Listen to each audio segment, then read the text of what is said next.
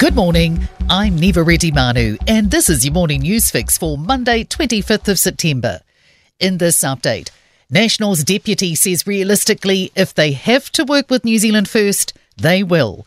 It's understood leader Christopher Luxon will confirm in a social media video today that he's willing to work with Winston Peters if necessary. It comes after weeks of questions about whether he would.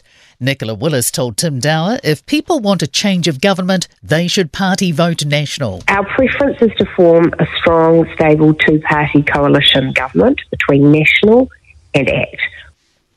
Meanwhile, a commitment by Labour to increase housing support has been welcomed by the sector.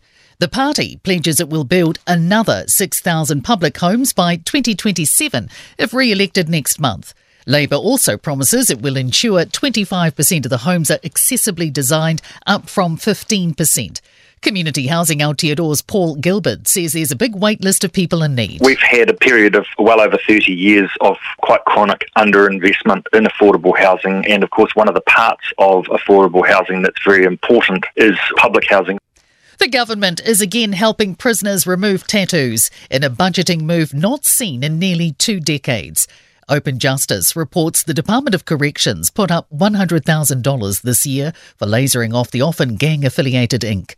Funding to cover all inmates was scrapped in 2006 after revelations taxpayers spent almost $250,000 between 2001 and 2002.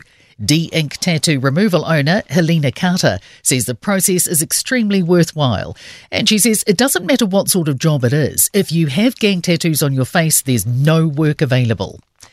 With states of emergency lifted in Southland and Queenstown, areas almost 1,500 kilometres north are readying for severe weather. Heavy rain warnings are in place for eastern parts of Bay of Plenty and northern regions of the Gisborne district. Forecasters say the area could end up with 1 to 2 months' worth of rain in 48 hours.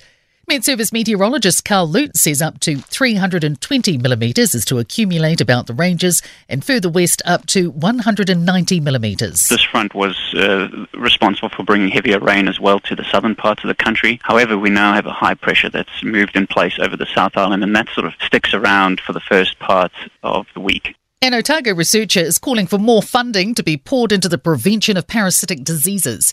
Authorities are working around the clock to control Queenstown's Cryptosporidium outbreak, with 30 confirmed cases of the parasite infection.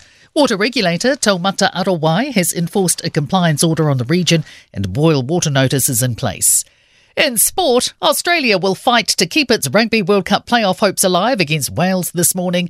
In the midst of reports, coach Eddie Jones has been interviewed to take over as Japanese coach post-tournament. Silver Ferns coach Dame Nolene Taurua says a shock loss to a second-string England netball side hurts after a 55-54 loss in Christchurch. South Africa have clinched a 4-wicket win over the White Ferns to open their one-day cricket international series. And Ethiopia's Tigist Asifa has smashed the women's marathon world record by more than 2 minutes, clocking 2 hours, 11 minutes and 53 seconds for back-to-back victories at the Berlin Marathon. I'm Neva Reddy Manu, that's your latest news fix, and we'll be back with the next update at midday from the Newstalk ZB Newsroom.